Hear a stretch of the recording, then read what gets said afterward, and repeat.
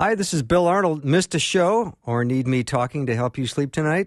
I have several solutions to that situation. Here are the podcasts from the show. You are the best for listening and supporting Faith Radio.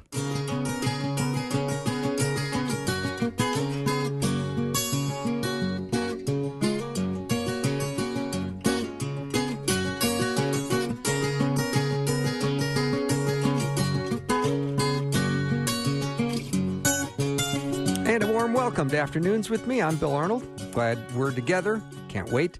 Been looking forward to this all day. You know, when I look at the books of the prophets, they're really a collection of God's words being spoken through the prophets. But the book of Jonah is about the prophet himself, who turns out is kind of a mean and nasty prophet.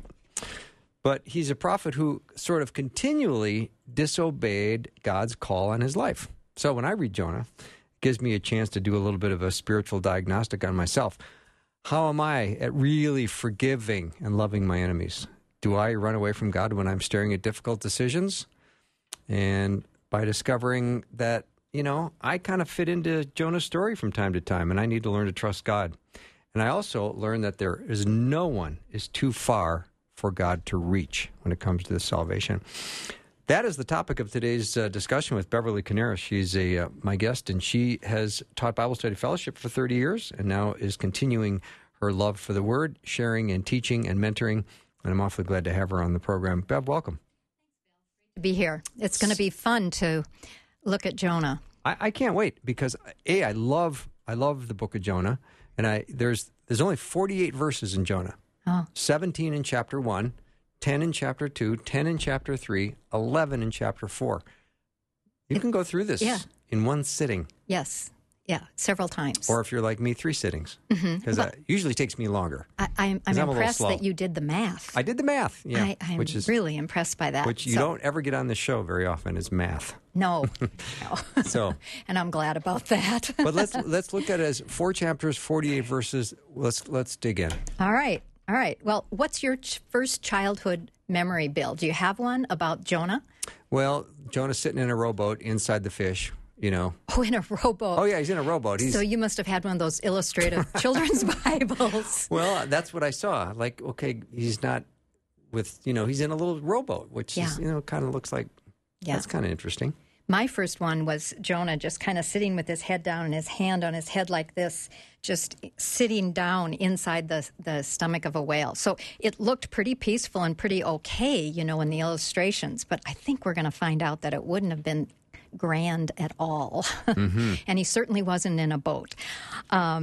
So some of our illustrators do take some liberties. Some liberties there, especially when they're dealing with children. Let's not terrify the children. It really is a favorite for the young people, but very often this same book of Jonah in the Bible can be used to debunk the reliability or the truthfulness of Scripture. So let's go there first, because that could be first thing in their minds, like, oh, yeah, Jonah, right. So let's talk about Jonah the person. Was he a real person? And did he really get swallowed by a great fish and survive for 3 days? Okay, well, in the Old Testament, there's 2 books, 1st and 2nd Kings, that record the well-documented history of Israel's kings and leaders. Mm-hmm. And in 2 Kings 14:25, it describes Jonah. So the book of Jonah is not the only place where he is mentioned. Right. And he's mentioned according to his father's name here, son of Amittai, and that he was a prophet of the Lord and spoken to the king at this point. So there's some historical document of him being a real person. And then Jesus, of course, what he says we take as truth. And Jesus refers to Jonah in the New Testament in Matthew 16:4. He's rebuking the scribes and Pharisees, and he said, "A wicked and adulterous generation looks for a sign, but none will be given it except the sign of Jonah." The 3 days in the tomb of the great fish and then the release of Jonah is a picture of Christ. And we're going to talk more about how Jonah pictures Christ as we move along through these very short little chapters. I mean, Bev, I questioned Jonah's character in 2 Kings because I think he was talking to Jeroboam too and was saying something that Amos completely reversed later. Interesting. So I was kind of questioning his character even back then in 2 Kings. Yeah. But it does prove that he was a real prophet and a prophet of the Lord. Indeed. So, I'm sure some of them were not right on. And we do know what happened when they weren't. Yes. Yes. And, of course, we need to talk about that whole fish incident. Can a person be swallowed by a fish and survive? Most people call the fish a whale, but the Bible only says a huge fish, or a great fish.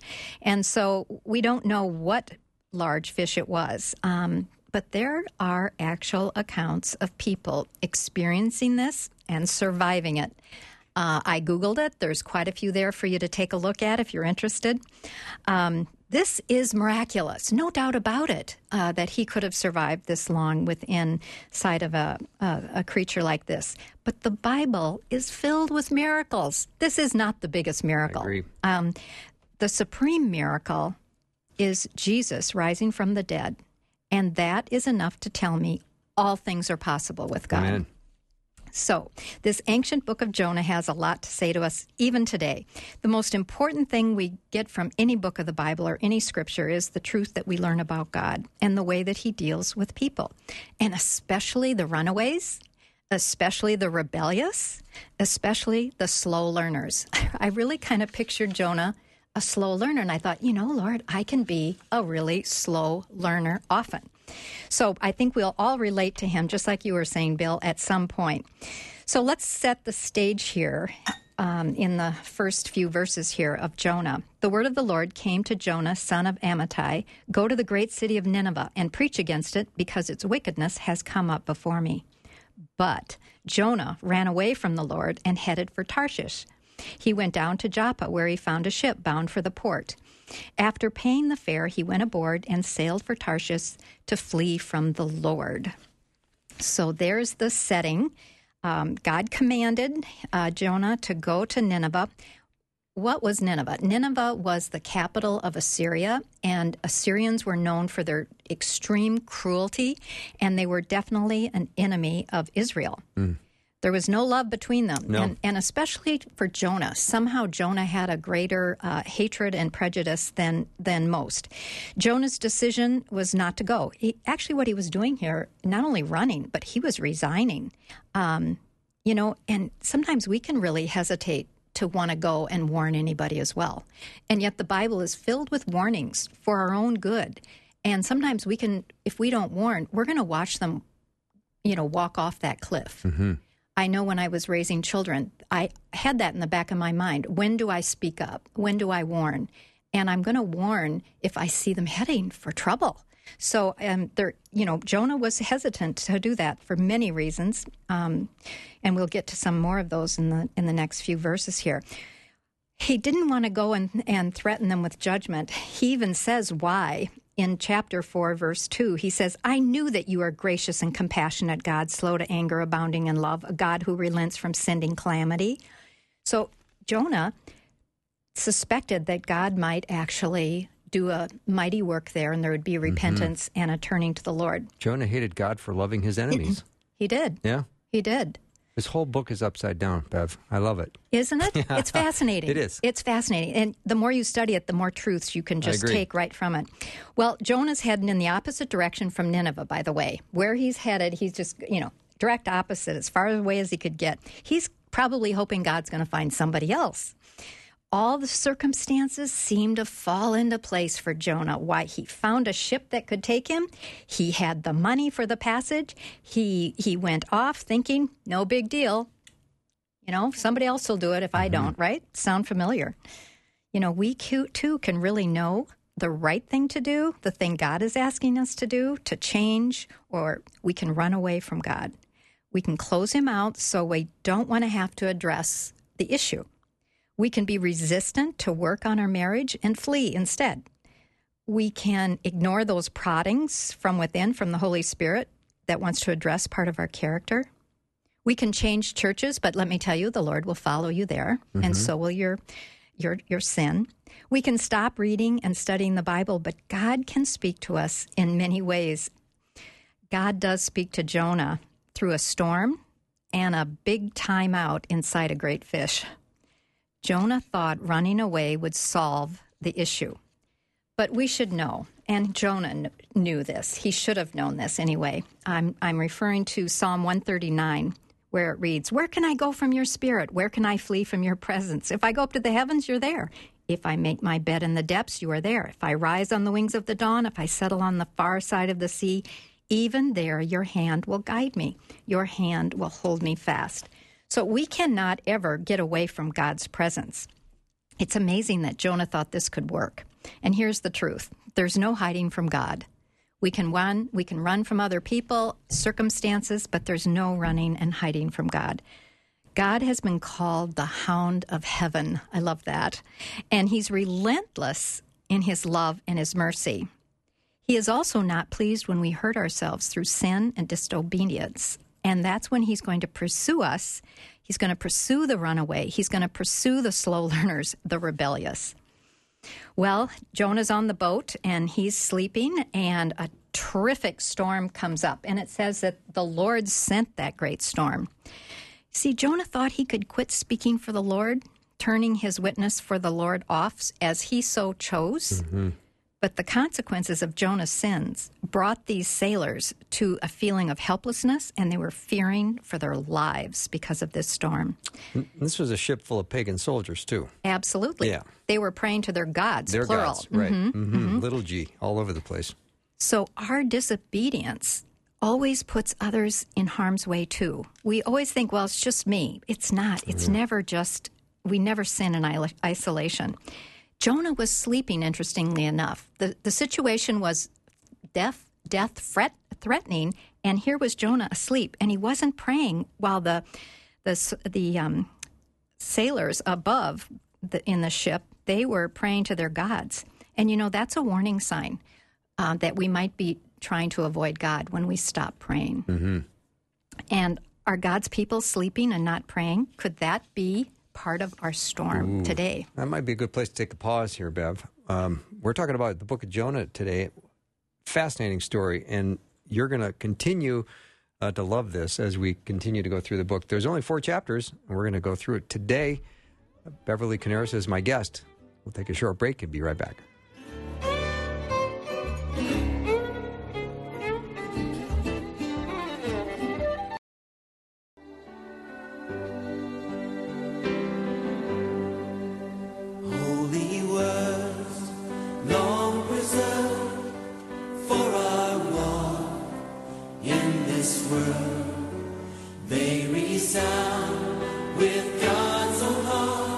We're back with Beverly Coniaris. We're talking about the book of Jonah today. And I want to say, if you've not taken a moment or two to fill out our survey for the afternoon show with me, I would love for you to do so. All you have to do is text the word survey to 877-933-2484. I think it takes 3 or 4 minutes to fill out.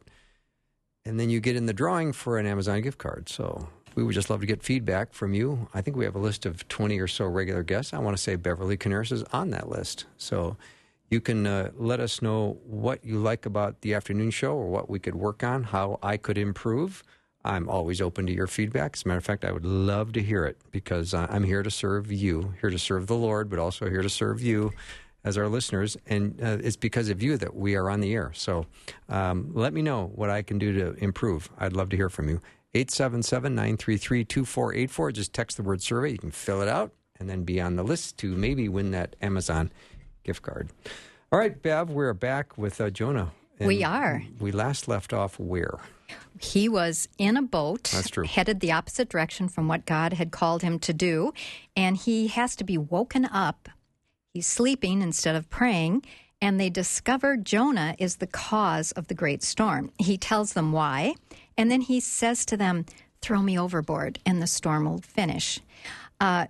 Jonah would rather die than even speak these words of judgment to his enemies. Jonah knew the storm was a consequence of his disobedience. God's punishment, however, is meant to bring us back to him. He wants to restore us in our relationship with him. God gives us restorative discipline to his people. I love that term because it really describes what the role of discipline is. It's to restore, it's to bring back, it's to improve. Well, Bev, doesn't Jonah seem a little stupid when he's talking to the other sailors? I mean, they're going, okay, who are you? And he says, well, I'm a Hebrew. I worship the God who created the land and the sea. And I'm thinking, you can run from him? Really? Yeah. What are you thinking, pal? Yeah, no, I don't think he was. That's why I started off talking about slow learners. I think sometimes we can think we know these truths, and yet our actions show that we really don't know them in our heart of hearts. Well, Jonah, he's going to have a sure death by being tossed overboard, and it's really a picture of Christ in a way, who was obedient to the Father's will in death, obedient so that others might be saved. So as the sailors were saved, we are saved through the death of Christ. Well, Jonah tried to go AWOL on God, but God's love and mercy will follow Jonah down in order to restore and to teach his wayward prophet a lesson in mercy. Jonah was not going to be the one who decides who gets God's mercy. He was going to try to decide that. Well, Jonah is thrown overboard at his request. Can you imagine? That's pretty desperate. And the sailors beg God not to hold them accountable for his death. Jonah goes down into the deep. Can you imagine this? Being thrown again and again by all the waves. Then all of a sudden, the storm has stopped. The Bible says, at this time, the men greatly feared the Lord. These are the sailors. And they offered a sacrifice to the Lord and made vows to him. Okay, there's so much there to chew on. There's so much. I mean, first of all, he'll go to what length to get out of doing what God wants him to do? It's pretty severe.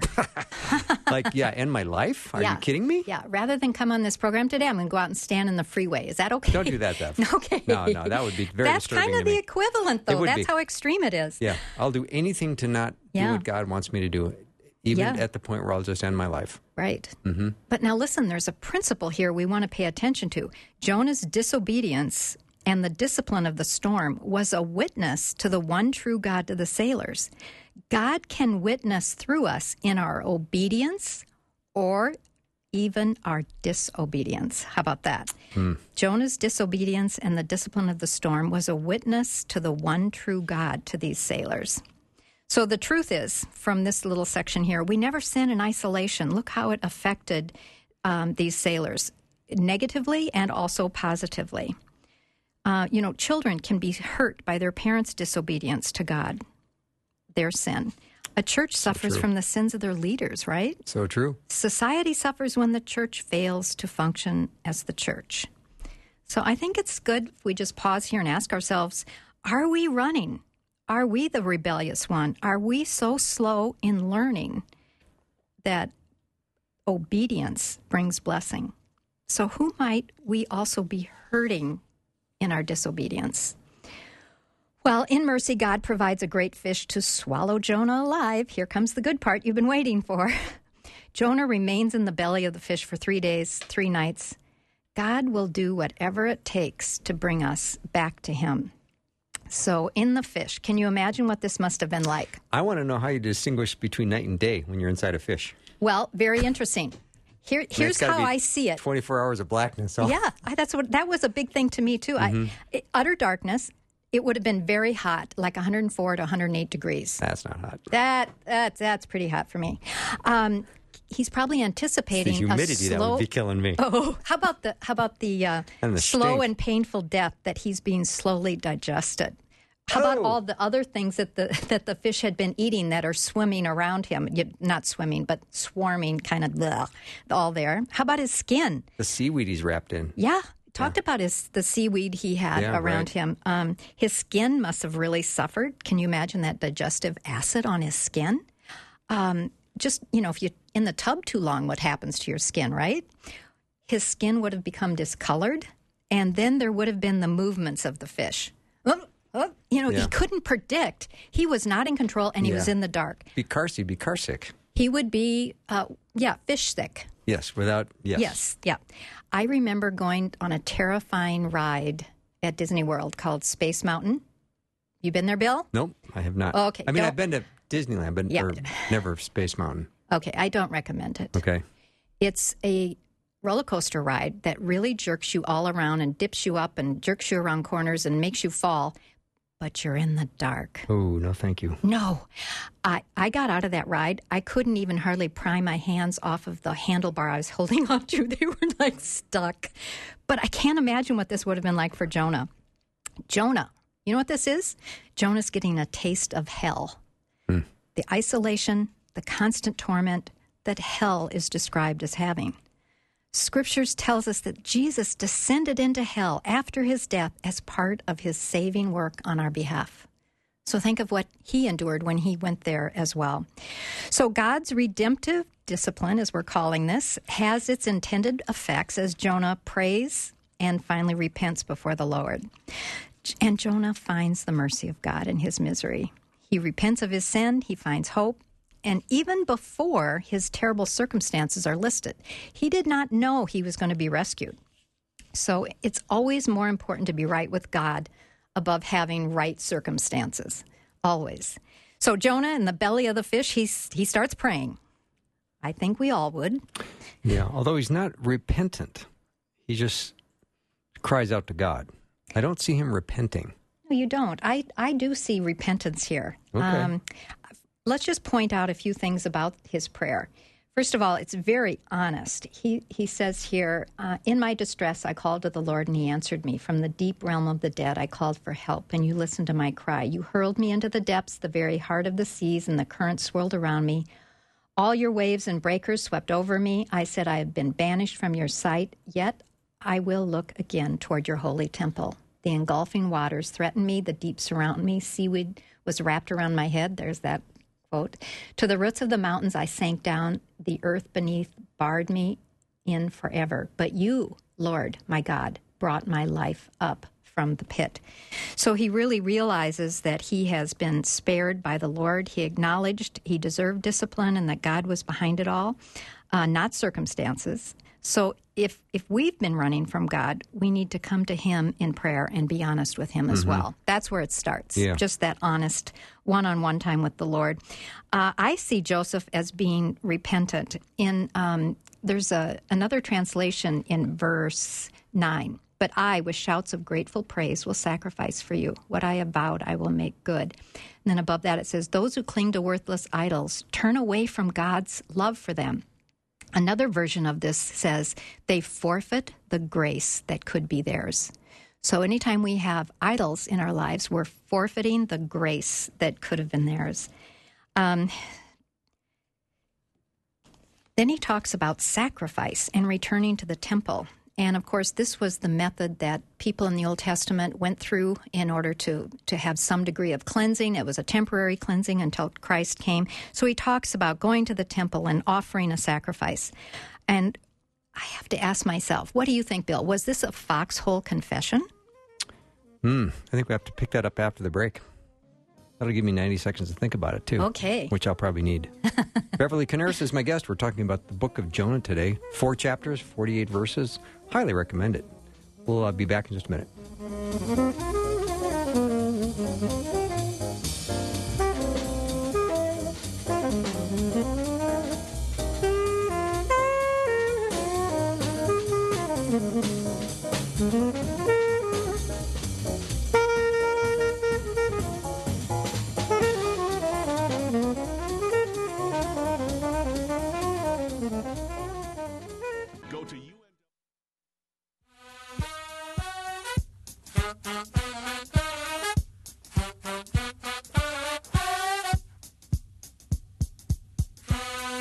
Welcome back to the show. Beverly Coniaris is my guest. We're talking about the book of Jonah. I'm loving this. All right. So we finished with the question, Bill. The important question, was this a foxhole confession? Well, yeah. It's certainly much like a foxhole confession because you're in the belly of a fish. Right. And we do see as the book ends, he's still his normal awful self. Nasty self, right, yes. Right. Yes. So, however, Jonah does pray this prayer, and he did not know at this point if he was going to be delivered, I don't think. So, to me, there is something redeeming there about Jonah as he prayed, not realizing that. Jonah mentions idols and that they were worthless. And you know what I think Jonah's idol was? His own self-will. That seems to be what Jonah really cared most about. Jonah even showed a little bit of thankfulness in the belly. In verse 9, he mentioned thankfulness, where he says, "But I, with shouts of grateful praise, and will sacrifice to you." Wow. Jonah was thankful for the grace of God, thankful to have God turn him around, and now calls on the name of the Lord. He claims salvation here from the Lord. But then Jonah speaks about sacrifices and vows. Jonah sees that God had been showing him grace all along, and it's when a person acknowledges their sin and confesses it to God and seeks forgiveness through sacrifice, and today it's our sacrifice of Christ, God can restore that relationship. What is repentance? You know, that maybe there's some debate here if this is true repentance or not, but let me just tell you what it is. Repentance is acknowledging that we bring nothing to salvation and that God, through Christ, has done it all. Salvation is only possible by God. Jonah speaks of vows. He maybe is making some kind of a commitment here to follow the Lord. But today, in the book of Romans, chapter 10, verse 9 says this: "If you declare with your mouth Jesus is Lord, and believe in your heart that God raised him from the dead, you will be saved. For it is with your heart that you believe, and it is with your mouth that you profess your faith and are saved." So Jonah's making his commitment to God here. We can see that it's a little surfacey as we go on in this story. Chapter 2 ends, "And the Lord commanded the fish to vomit Jonah up on dry land." Jonah is rescued, but he's not rescued from obeying the Lord. I The love Lord that is verse. still going to... You like the vomit? Well, I mean, can you imagine a big fish kind of beaching itself and then vomiting, and in that vomit is you? You know, fish Is that a good day or a bad day? I don't even know. Yeah, no, it would be one of mixed feelings. Yeah, right. Yeah, but the smell alone and the slime, I would not be a fan of. I'm sure if anybody witnessed that, they would be gagging. That's all I got to say. Yeah. Chapter 3 talks about God relenting. So God, in grace, gives Jonah a second chance to obey him. God is like this to his children, not just second chances, but 300th chances. Would any of us have a chance to serve God if he wasn't like this? I wouldn't want to if I thought one mistake and I'm out. Notice, too, that Jonah is given the same command by God as at first. You're to go to Nineveh and to preach this warning. This runaway is still called to obey what God had told him in the first place. It's kind of like the kid who throws a tantrum, you know? And if you let that child's tantrum get what the child wants, that's trouble. But God here holds him accountable. God is a good father, and he holds him accountable that you've had your tantrum, but now you will still obey. Verse 3, Jonah does obey. And you can hardly believe what you're reading. A huge outpouring of God's power followed Jonah's obedience. Because God gives us his power to accomplish his will, whatever that might be, he gives us power to obey if we will but trust him. Well, Nineveh is described as a great city, a very large city, 3 days to cross it. But on the first day, so 3 days would have been 60 miles. Don't they say you walk 20 miles in one day? Okay. So a 3-day walk would be 60 miles of country to go through. But on that first day of Jonah's preaching, the city responded. Jonah's message, it's kind of laughable. It's so straightforward. It's so simple. It's this: 40 days and Nineveh will be overthrown. 40 days, 1, 2, 3, 4, 5, 6, 7 words. Okay, that's quite a sermon. That's quite a sermon. Yeah, I mean, because he doesn't. There's no mention of God. There's no mention of who will overturn them, and there's no mention of what they've done wrong. I just go, how can there be so much power from that sermon? And it's all God. That's the answer. Yeah, I know. That's the right answer. I know. It's God. Yep. These words were greatly blessed because they were truly God's words and not that of Jonah. Also, could the Ninevites have heard or even seen the miracle of Jonah's fish confinement and survival? Was his skin still bearing its marks and color? Think, he might have been like frightening to look at. Yeah. Those digestive juices. Ooh. How did Jonah think his message would be received? I bet he thought he's going to get laughed at or he's going to get killed. But look at the reactions in this middle of chapter 3. The king hears about it, and he puts on sackcloth. He proclaims a fast for all the people to put on sackcloth. All of them have a fast. Even the animals were to fast. And he says, let everyone call urgently on God. Let them give up their evil ways and their violence. That was their sin.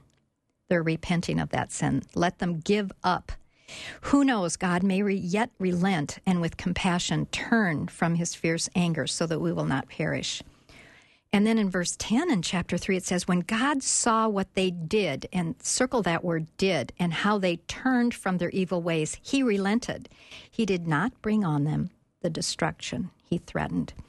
You know, it's easy to only see surviving fish in a fish for 3 days as the miracle of this book. But actually, this is the greatest miracle. The greatest miracle, this great mass conversion of this powerful, maybe the most powerful city and, country in the world at the time. Probably the greatest mass conversion in all of history. And God used who? Jonah. Mm-hmm. Jonah, even after he had apparently disqualified himself from future service. We read here that the people believed God.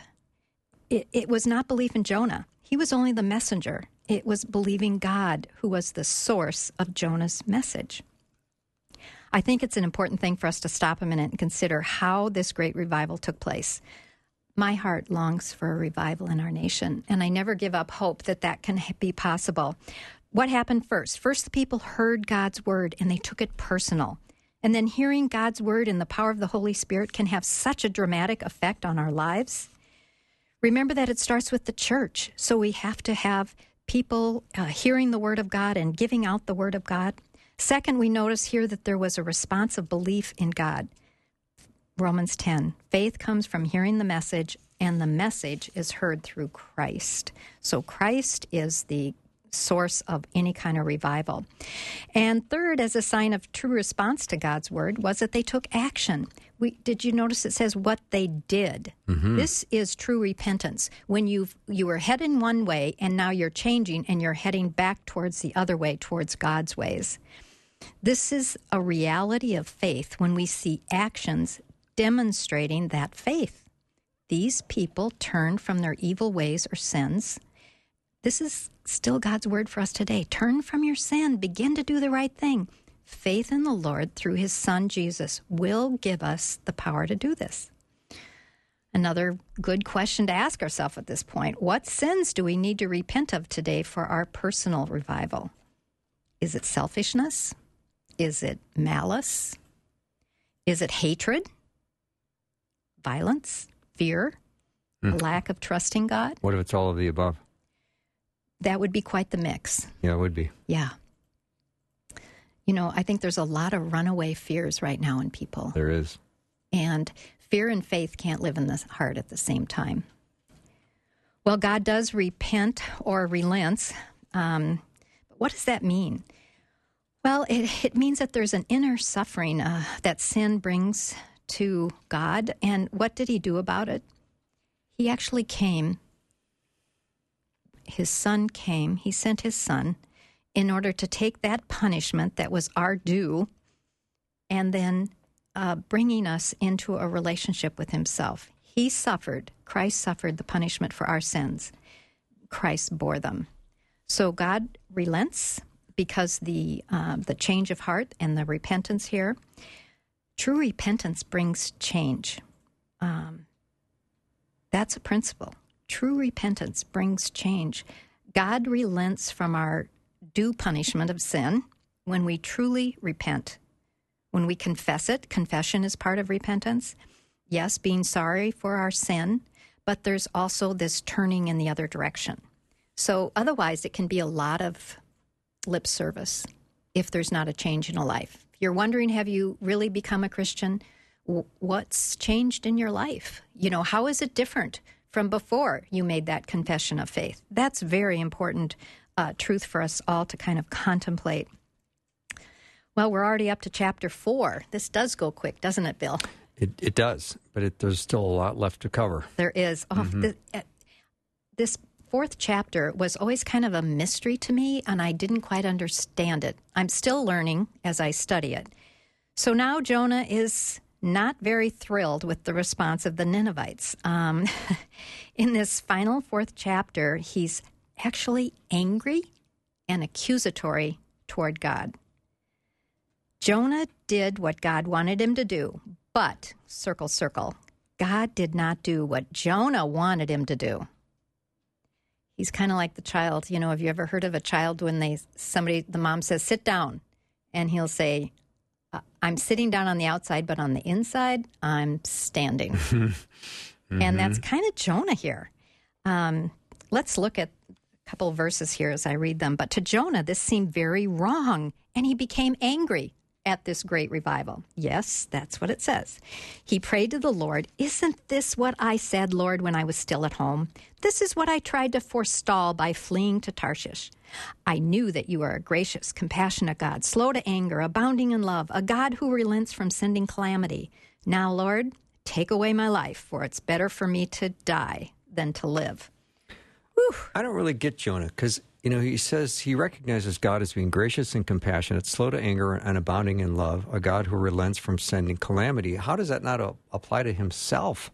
Well, he sure enjoyed it when he was in the whale or the great fish and was vomited and was out. So grateful that God was slow to anger and abounding in love. Why is he turning and saying now, why are you mad? Why is he mad that God is now this way towards the Ninevites? Well, this is what can happen to us. We can want mercy for ourselves and resent it when God is merciful to those we think only deserve whatever, right? We're messed up. Jonah resents God's mercy. You're absolutely right. Jonah had zero mercy toward these people. Jonah had zero concern for them. But God's going to deal with Jonah. Jonah tries to justify his anger and his rebellious running away, even using Scripture here. Did you catch that? He quotes from Exodus 34. See, God, he's saying to him, you were wrong in sending me here because you never intended to fulfill the message. So he was, I think, very concerned about how he would appear to these people, like his prediction didn't come true. Mm-hmm. Let's put it in those terms. Well, Jonah seems to have a death wish. If you notice that, I think this is the third or fourth time that he has said, it's better for me to die. There's a warning here, is that we can do God's will with the wrong attitude. Sometimes we think of God's will as something very distasteful and forced upon us. If that's the case, we really need a heart change, a heart check.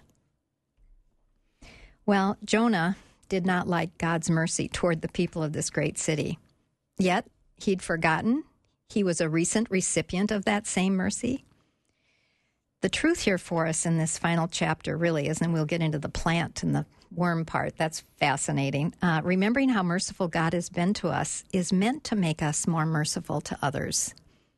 And we can forget that, can't we, Bill? I mean, we can forget what mercy we expect God's mercy towards us and towards our failings and so forth. We don't give other people that same kind of break, do we? Well, Jonah is very much like the older brother in the parable of the prodigal son. The son that stayed home and stayed working for his father was very angry with his father's mercy toward the runaway son. And I think that parable just really describes what's going on here in Jonah's heart as well. Those are great dots to connect, Bev. Beverly Coniaris is my guest. We are going to take one more break, and we'll be right back as we're talking about the book of Jonah today. 4 chapters, 48 verses. We're almost through all of them.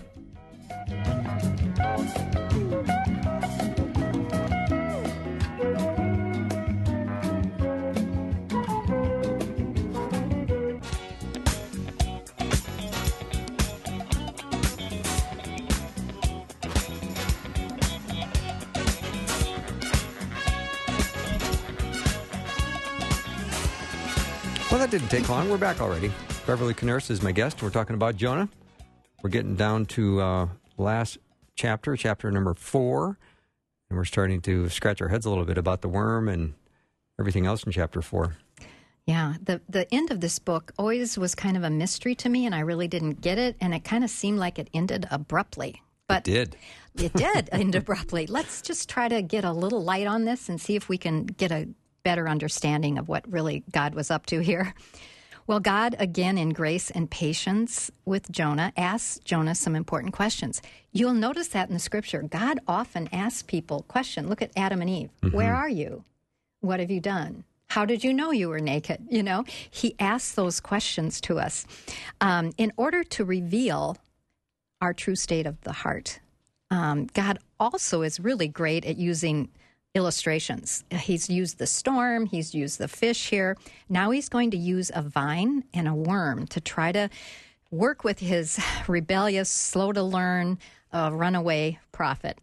Well, the first question is in verse 4. But the Lord replied, "Is it right for you to be angry?" It's as though God is saying, you are looking at the situation in a totally different way than I am. I am pleased with the outcome.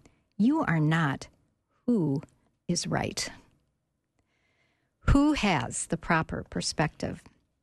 You know, it's not uncommon for people to be angry and want to quit serving God when their own expectations are not met. Could any listener be giving up on pursuing what they know to be God's will for their lives? Maybe quitting the ministry, quitting the job, the education, even their families or a relationship. Next, we read that the sulking Jonah builds for himself a little shelter. It must have been very hot in the middle of a very dry, humid, hot climate. And God provided a beautiful green leafy vine to grow up for his comfort. Jonah was so happy about this vine. Do you know that's the first time he's described as happy? When his own comfort was met. Think about that. Think about that. Can identify? Yeah. However, the next day, God also provided a worm that chewed up the plant so that it withered. Listen to verse 8. When the sun rose, God provided a scorching east wind, and the sun blazed on Jonah's head so that he grew faint. He wanted to die. How many times has he said this now? We're up to number 3, aren't we? Yes, we certainly are. And he said, it would be better for me to die than to live, because he's lost his little vine. Now, the second question comes in from the Lord. It's kind of like the first. Is it right for you to be angry about the plant? Jonah replies, it is, and I'm so angry I wish I were dead. That's number 4. God could control the wind, the storm, the great fish, the vine, the worm, but Jonah would not let God control his life in surrender. Jonah really, when you get down to what is the lesson here, Jonah was angry about God's mercy on Nineveh. And now that anger grows. It actually has tentacles. You know, if you've got this core anger inside of you from something, what happens, it starts to sneak out on little things, little different ways. Here he's inconvenienced and hot. We may be angry about a big thing, but then that anger comes out in little things. Jonah cared. Here's the lesson here. Jonah cared more about the vine and his own comfort than he did about thousands of people on the brink of divine judgment. You know, I have a contrasting picture in my mind here of Jesus looking over Jerusalem. And what was he doing? Weeping. Mm-hmm. Weeping. Such a contrast to Jonah. Then God's final question. Jonah, you have been concerned about this plant, though you didn't tend it or make it grow, sprang up overnight and died overnight. In other words, just such a temporary thing. Should I not have concern for the great city of Nineveh, in which there are more than 120,000 people who do not know their right hand from their left, and also many animals? Now, someone who doesn't know their right hand from their left, he may be speaking about just children, 120,000 children, and then the animals. This is saying, is God not right? Is he not great in mercy? God points to the innocent children, the innocent animals present in the city. Should God not care about them? See how he's really trying to speak to Jonah's heart and to transform his attitude? God has concern for them, and in mercy he spared the city that repented. This, I think, is the lesson of the whole book of Jonah. This truth. God's mercy is great. Mm-hmm. God's mercy is great. And that greatness of God's mercy is seen best. You know where it's seen best? The cross. That's the depth, the greatness of God's mercy. The cross, where Jesus Christ, his one and only Son, died on the cross on our behalf, not because we deserved it, not because we were seeking him, but because of love and because of his mercy. And in that mercy, he reached out to benefit all of us runaway people who are running from God, all of us who are rebellious, openly rebellious. I really feel Jonah is openly rebellious. And us slow learners, where we just have to have the lesson again and again and again to try to teach us these truths about who God is and who we are before him. So God's mercy, really propelled by his love, is so great toward us. How can we not be merciful to others? How can we not? You know the most merciful thing we can do to be like God? Share the gospel. Share the truth of the gospel that Jesus Christ died for us, rose from the dead, and can give us eternal life and a restored relationship with God by confessing him as our Lord and Savior, receiving him today. When you share that with others, that is the most merciful thing you can do. And by showing them, others, the mercy of God is a powerful, life-changing action to all. So I would just, final little application here is share the mercy. You can hear that daily on Faith Radio. Little plug there for Faith Radio. Yes, absolutely. Share the mercy. You always hear the gospel because the gospel is what we need to hear every day, every one of us. We always forget about God's mercy. We can get so wrapped up in our own guilt, our own life, our own little vine of pleasure that we forget and we don't treasure the mercy of God or share it with others. When I think of Jonah going in and giving his 40 more days and Nineveh will be overturned sermon, I'm wondering if he's just trying to give the absolute bare minimum of information. I mean, was he even trying to sabotage his own message? Yeah, was his heart in it? Exactly. Only I God think he was can checking, answer that. I think he was checking the box. Yeah. There you go, Lord. Message delivered. And yet God, in his mercy, look what he just poured out of heaven. This is where we have an inflated view of ourselves. Oh, right. Right?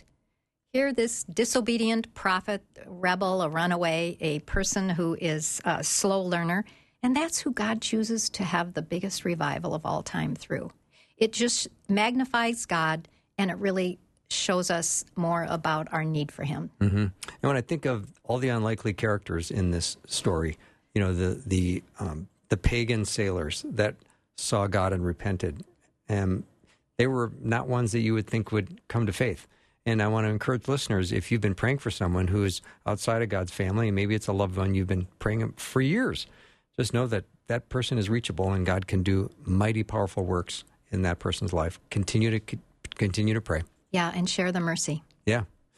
Oh, Bev, this is fun. I love the book of Jonah. Thanks for bringing this up and talking about it and doing such a great job with it. Well, I wanted to understand it better myself. So this is what I usually do. I have to study it, and then I gain so much. So it's a blessing for me. Thanks for having me, We Bill. got to study it out loud today. We did. Which is fun. And it is that's fun. what I love about God's so Word rich. is you can read this story 50 times, and on the 51st time, you see something you never saw. Yeah. So, yeah, thanks for being here, Bev. It's great to be with you. And thanks again for talking about Jonah. That wraps up our hour with Beverly Coniaris. And now, coming up hour 2, we're going to start with Allie Beth Stuckey. She's written a book called You're Not Enough, and That's Okay. Escaping the Toxic Culture of Self-Love. That's how we're going to start hour 2. We'll take a little break, and we'll be right back with lots more.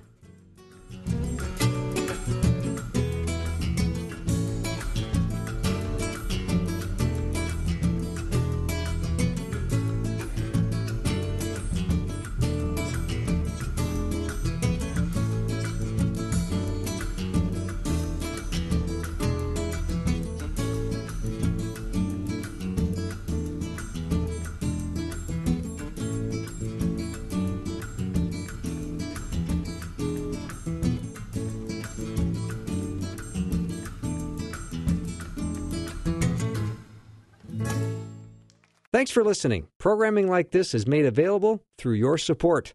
Information available at myfaithradio.com.